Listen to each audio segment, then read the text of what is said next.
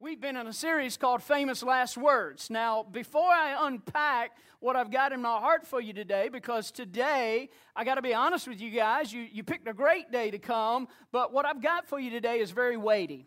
Come on, turn to somebody and say, it's tight, but it's right. Amen. So it's going to be a little heavy on you today. So before we go down that road, I run across a story just past week. It's actually a true story of a guy that was in an automobile accident. He goes into the hospital, and the doctor comes in looking very puzzled, and he's like, man, you were in an automobile accident. Why is there burn marks all on your neck? Like, what is up with that? And the guy said, well, doctor, you're not going to believe this, but, you know, we've got several dogs around the house, and my wife and I were on the front porch. We bought a new dog collar. And it's got one of them zappers on it. So, you know, it really zaps them. And we wanted to test it out because I didn't want to put something on my animal that I thought was going to really endanger them. He said, so I told my wife, I'm going to put it on my neck.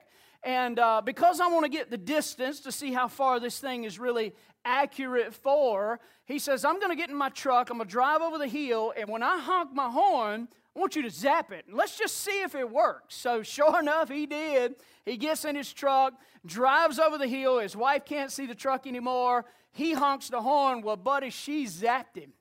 Zapped him so hard, this guy's almost unconscious. So he is unconscious. He's driving half unconscious. So he starts swerving in the middle of the road. Well, there's another car coming towards him, and so if you're a car, you're driving down the road and somebody's swerving, what are you going to do? So here's the other car. The other car starts laying on the horn. She zaps my man again. So at this time, he's really almost completely unconscious. He's still in the middle of the road. Here comes another car, and what do you do if somebody's swerving in your direction?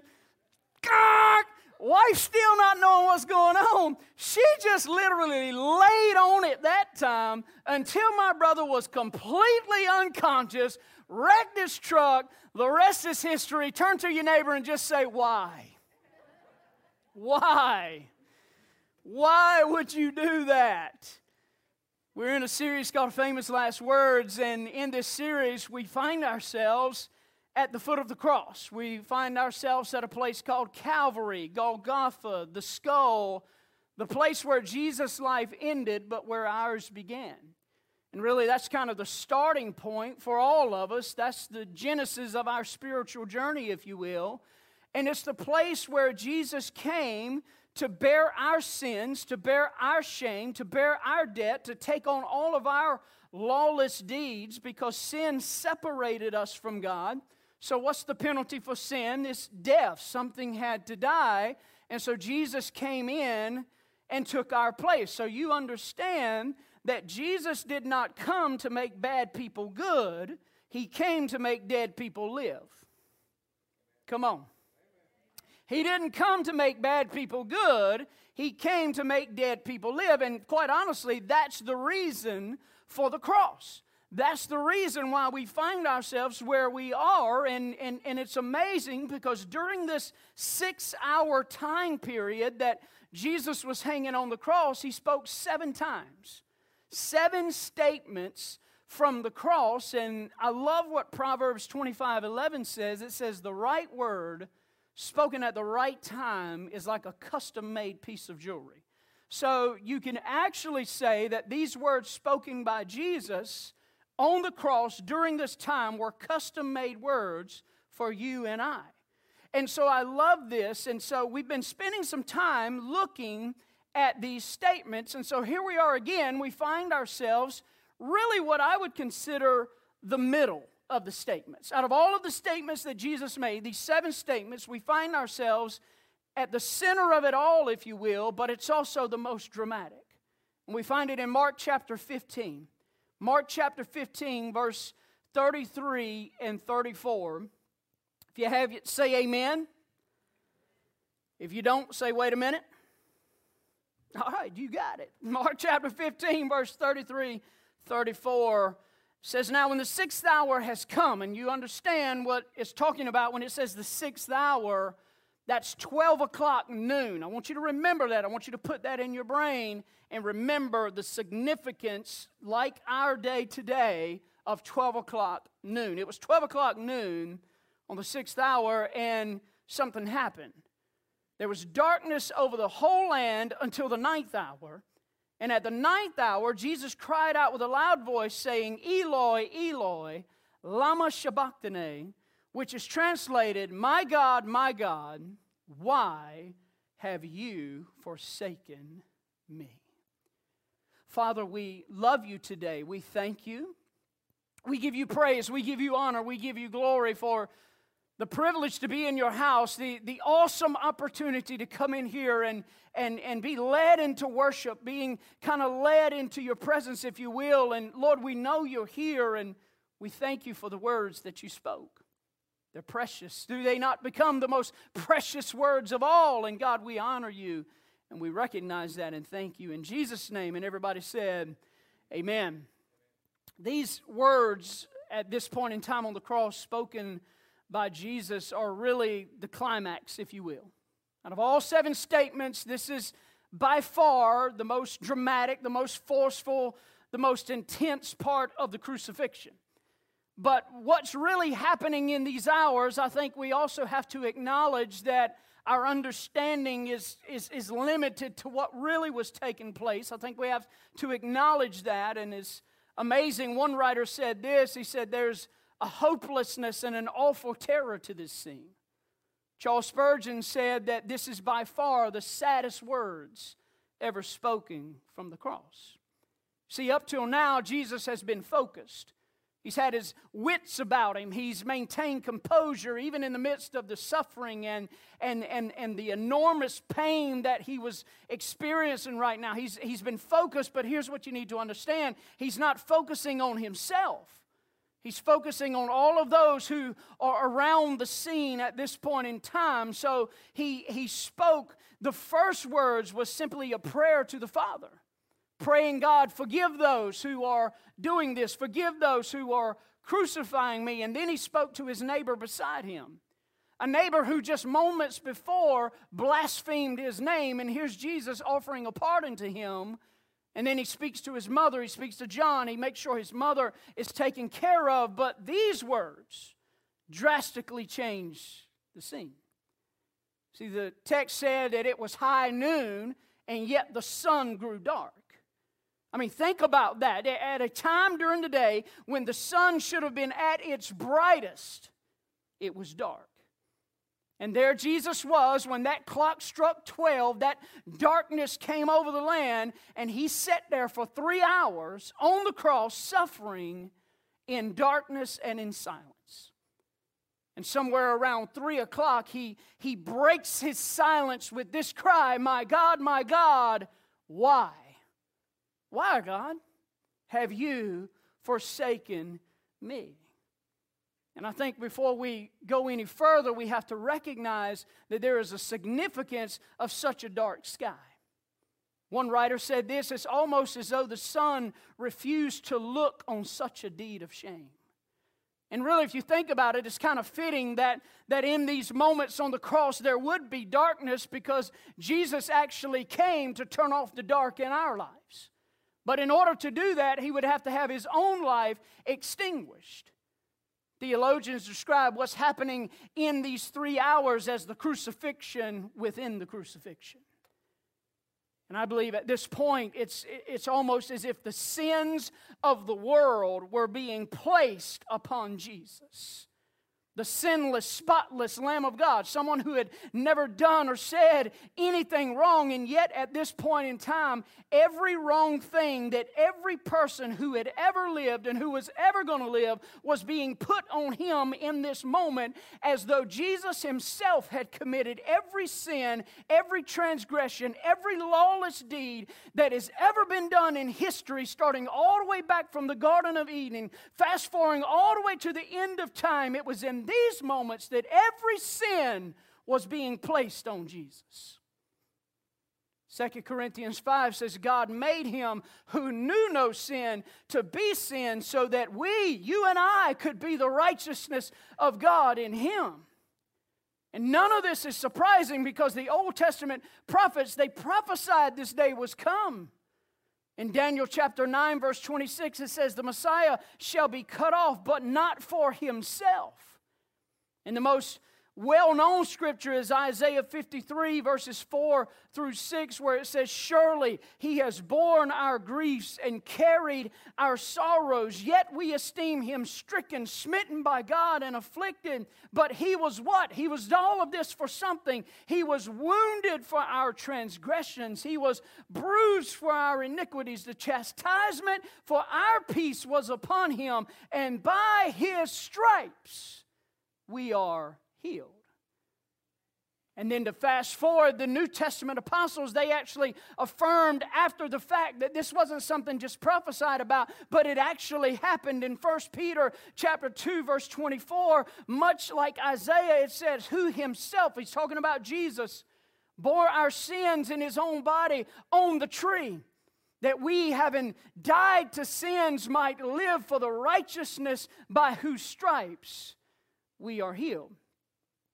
And you understand that these moments leading up to the cross, there was this dread that kind of filled our Savior, so much so that just 1 week before he was to die, in John chapter 12, verse 27, here's what he says, my soul is troubled, and what shall I say? Father, save me from this hour, but for this purpose I came into this hour. So you understand the cross wasn't just an afterthought for Jesus. The cross was the reason for the mission. It was the reason why he came. And even though it filled him with dread, he was willing to go through all of this. Why? Because God made a promise that goes all the way back to the Garden of Eden when man first sinned. And he says, my son is going to come born of a virgin woman. And his heel is going to get bruised. That's talking about the cross. And he's going to crush the head of the devil. That was his mission. So even though it was dread and shame and suffering, knowing that all of this was coming, he still did it. Why? Because God so loved the world that he gave his only begotten Son. And in these moments, Jesus was forsaken by his Father for us. Turn to somebody and say, you. But if you think about rejection and Jesus, they kind of go hand in hand, right? Because rejection was nothing new to Jesus. Even when he was first born, you remember he was rejected. There's no room in the inn.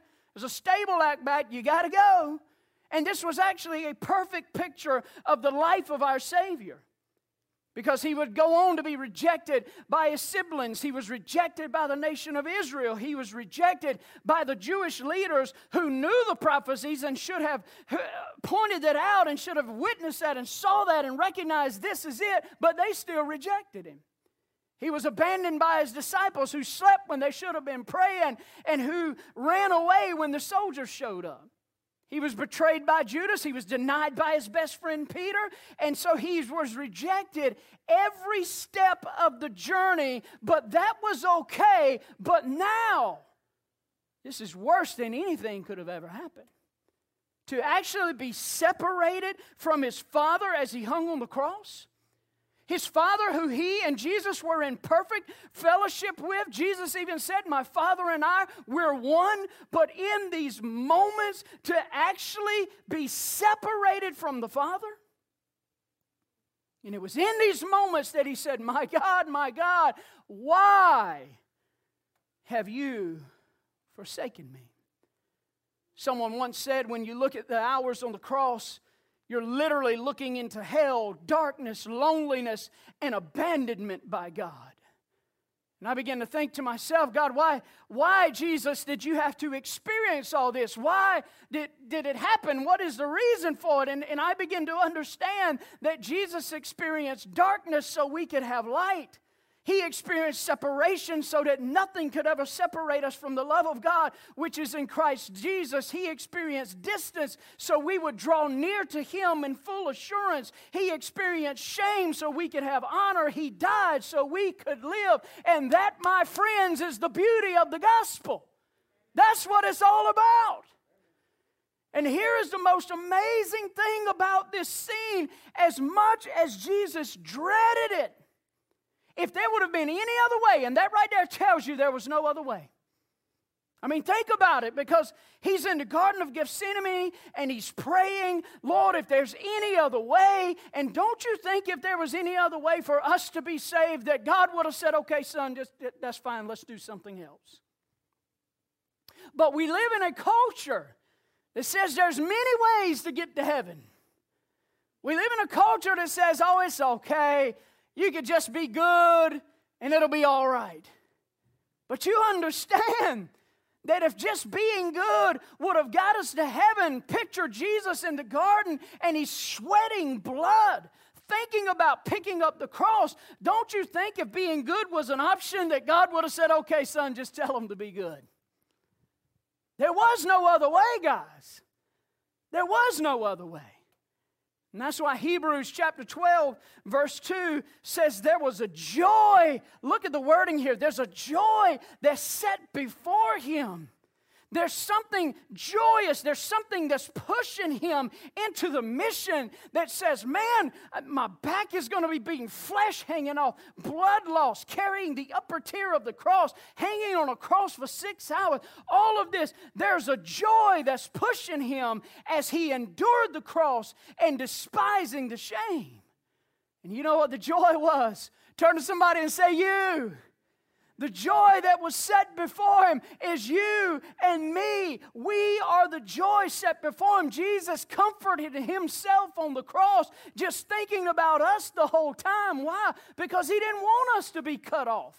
He didn't want us in outer darkness. He didn't want us lost forever. He didn't want us just wandering around aimlessly with no passion and no desire and no purpose in life. He didn't want you cutting yourself and hurting yourself and popping pills and running to a bottle. He wanted you to have life and life more abundantly. You are the joy that was set before Jesus. Give God a big hand clap of praise right there. It's amazing because even though Jesus died on the cross, we're going to find out in a couple of weeks that that's not where the story ended, because he laid down his life, but he took his life back up again, and he lives forever and ever and ever. Turn to somebody and say, Jesus turned off the dark. He turned off the dark for you and for me. And again, I think in thinking about this scene, it would be impossible to really put into words everything that was going on at this point in time. And many theologians have tried to figure it out. Many people have tried to work it out. But here's kind of my philosophy on all of that. I don't think we need to try to figure it out. I don't think we need to work it out. I don't think working it out is the answer. I think worship is the answer. When you look at the cross, the only thing that comes to my mind is worthy, worthy, worthy is the Lamb, the Lord God Almighty, who is worthy of praise and glory and honor and blessings. That's what I see when I look at the cross. I don't need to figure it all out. It just happened for us. And I began to think about that statement. Why? My God, why? In the middle of the statement, there is the most amazing question, why? And I believe there's a couple of takeaway truths that we can get from this thought of why. And here's the first thing I thought about, is that Jesus overcame despair by rushing to God in it. Jesus overcame despair by rushing to God in that despair, in that pain, in that suffering. He overcame it by rushing to God. We see it even in the Scripture. Matthew 27:46, kind of repeating what's being said in Mark. Jesus says, my God, why have you forsaken me? You understand that's him rushing to God. My God, he's rushing to God, and he's in despair. Why have you forsaken me? Now, the question that I have is why? Why is Jesus asking the question, why here? Think about in your own life. Think about your own experiences. Think about what we go through as human beings. What do? What's the first thing out of our mouths when we go through moments of despair? When we go through times in our lives we can't understand, we can't explain it, there's a tragedy, there's a suffering, there's something that happens, and we can't wrap our mind around it, what do we say? Why? Why? Why would a God of love allow these things to happen? Why is there so much pain in the world? Why didn't I leave a few minutes earlier? Why do so many good people die so young? Why all the pain? Why all the heartache? Why all the sickness? Why do my children go through what they go through? Why does God answer some prayers but doesn't answer others? Have you ever asked the question, why? Why? In these moments of chaos, in these moments when the world just sucks the wind out of us, we tend to ask the question, why? And so I think it's fitting that in the greatest moment of despair, Jesus would ask the question, why? But here's what I want you to see. He's not asking why for himself. He's asking why for us. Because he's our representative. And as our representative, he stood before God and asked the question that is quite honestly burning in all of our hearts ever since sin marked the world. He asked God why on our behalf. For all the things that we don't understand. For all the moments that we walk through and the trials and tragedies and the things that just happen and how you're going through life and everything is great and grand and all of a sudden something takes place, an accident, whatever, something happens and it's, God, why? Jesus is asking why for all of us. But he doesn't stop there. He also modeled for us what to do in our why. He said, my God, my God. So when we're in circumstances, where we're in situations and we don't know why things are happening the way they are, we don't know why we're having to go through this and why I'm having to go through that and why this and why that. When we're going through that, you know what we have to do? We have to hold on to God with both hands. Turn to somebody and say both hands. That's why he said, my God, my God. He said it twice. You got to hold on to God with both hands. He rushed to God in the midst of his despair, and in so doing, he overcame that despair, and so can we. Did I say it was going to be easy? Absolutely not. It's difficult when you're on that journey, right? It's difficult when you receive that phone call. It's difficult when you're walking through the tremendous pain. It's difficult. But hear me today. Hear my heart today, guys. Don't ever let go of what you know for what you don't know. Let me say that again. Don't ever let go of what you know for what you don't know. I don't understand why I'm going through this. I don't understand why I'm battling this. I don't understand the heartache. I don't understand the pain. I don't understand all of this. But here's what I know. And listen, the why is real. It's real, but here's what I know. God still loves me. He's still on the throne. He's still working all things out for my good and for his glory. He's still doing what only he can do. He's still a God that loves you, and he's working on your behalf. And God sent his son Jesus to take your why and nail it to the cross. Give God a big hand clap of praise right there. Turn to somebody and say, hold on with both hands. Hold on with both hands. Don't ever let go of the promise. Don't ever let go of what you know for what you don't know. Hold on to God with both hands and rush to him in your despair. And God can give you a comfort and a peace that surpasses all understanding. And we can't describe it, right? You can't describe it. You don't even know how to put it in words. All you know is, God, there's a peace inside of me that knows that I know that I know that I know. It's going to be all right. It's going to be all right. So the first thing I really grab out of this scripture, I think that is for all of us to put it in our hearts, to put it in our lives, is we have to be willing to rush to God in the midst of our despair. Here's the second takeaway, and I want this to really land in your heart today. We never need to doubt God's love again.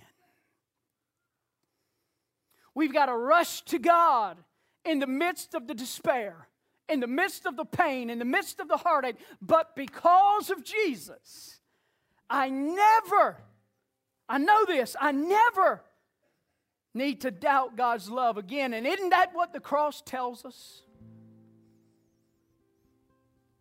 Has there ever been a greater show of love anywhere at any time for anything? Romans chapter 5, verse 7 and 8.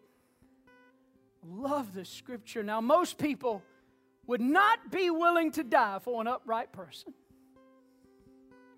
I'm not willing to die for an upright person. Though someone might perhaps be willing to die for a person who's especially good, but watch what God did. He showed not just His love. What's the word say? Come on, say it like you mean it. You watching online, put it in the chat box. Say it like you mean it. He showed His great love for us by doing what? By sending His Son, Jesus Christ, to die, not when we're good, not when we got it all figured out, but to die while we were sinners. We're still figuring this thing out, and we're still roaming here and roaming there, and I don't really understand it, and I don't know what's going on. But Jesus went to the cross for you and for me. And you know what? The words that I hear spoken, not just the physical words of Jesus, but you know what I really hear reverberating from the cross that day? I love you. I love you. I love you. How can we not look at the story at the cross and understand how much God loves us? Romans 8:32 is talking about Jesus. It's talking about God. It says that He, talking about God, did not spare His own Son, but delivered Him up for who? All. Since the beginning of time to the end of time. God gave His best for you, and He gave His best for me. I don't doubt His love. I'm not going to let go of something I know for something I don't know. Now, don't get me wrong, we can go through faith and we can talk about all that. That's an entirely different subject. But I'm talking about in this moment, regardless of where you are, regardless of what's going on in your life. And man, I just got to be honest with you. You online, you here, I feel some pain today. I can't describe it. I can't put it in. I feel some hurt. I feel your pain. And my prayer is that this word would illuminate your hearts in this moment to rush to God. Bring your why to God. You understand He's big enough to handle it. He can handle your why. Why? When we planted this church, and the Sunday I was up here preaching, sanctuary was totally different. I was actually over there preaching on the stage. And my son was having a seizure in the nursery. He just started having seizures. He was with my mom at Chuck E. Cheese. He had a seizure. He stopped breathing.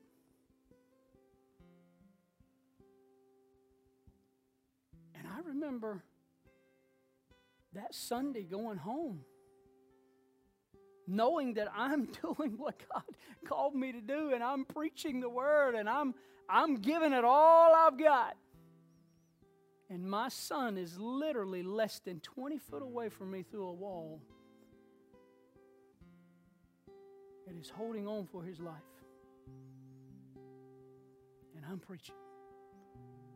You think I didn't go home and ask God why? You think I didn't go home and say, God, what's going on here? I don't understand. I'm doing what you called me to do. Why? You think I didn't do that? Of course I did. But I remember in that moment, Misty and I just simply came together and we said, baby, we're going to just hold on to God with both hands. I don't know what it means. I don't know what's going to happen here, but we're going to hold on to God. And we did. And I'm not going to tell you that overnight he was healed, and he's healed now, praise God. We just woke up one day, no more seizures, amen? But it didn't happen overnight. But I just remember in that moment, Misty and I coming together, we're praying, we're trusting God, and I just remember this peace that just came over us.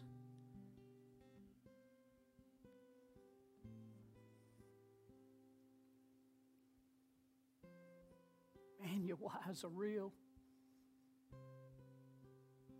Man, this is such a heavy topic, right? Your whys are real. But you got to run to God with them. You got to run to God with them, and you got to look at the cross and say, Lord, this is what I know. You love me. And what concerns me concerns you, and I don't have it all figured out. I don't think there's any way we can ever really comprehend what it meant for those hours, that specific time on the cross, with all of the sin and whatever else is happening. I don't think we can figure it all out, and I think it speaks volumes to us in life. There's things we're not going to figure out. There's times we got to why. But God, I'm running to you. Holding on. Come on. Both hands. I'm not letting go. And I'm hearing, and I love you. I love you. I love you from the cross. Stand with me all over the house. God, thank you for moments like this. No doubt this is one of the heaviest messages we've probably had in a while around here, but there was a heaviness in your heart as you sat on the cross that day. As you thought about us. As you thought about Aiden, my son.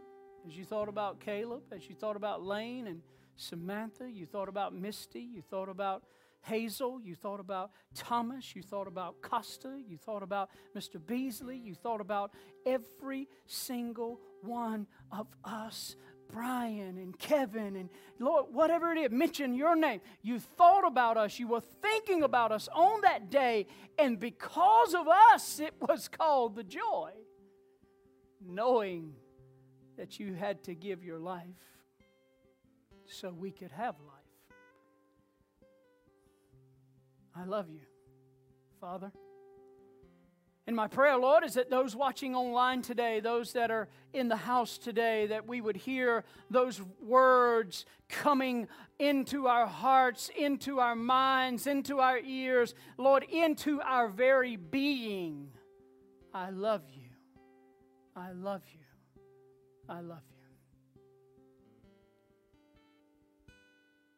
And so if you're here today, if you're here watching online and you've never accepted Christ as your Lord and as your Savior, then I want to pause for a moment. I want to give you an opportunity to say, Lord, come into my heart.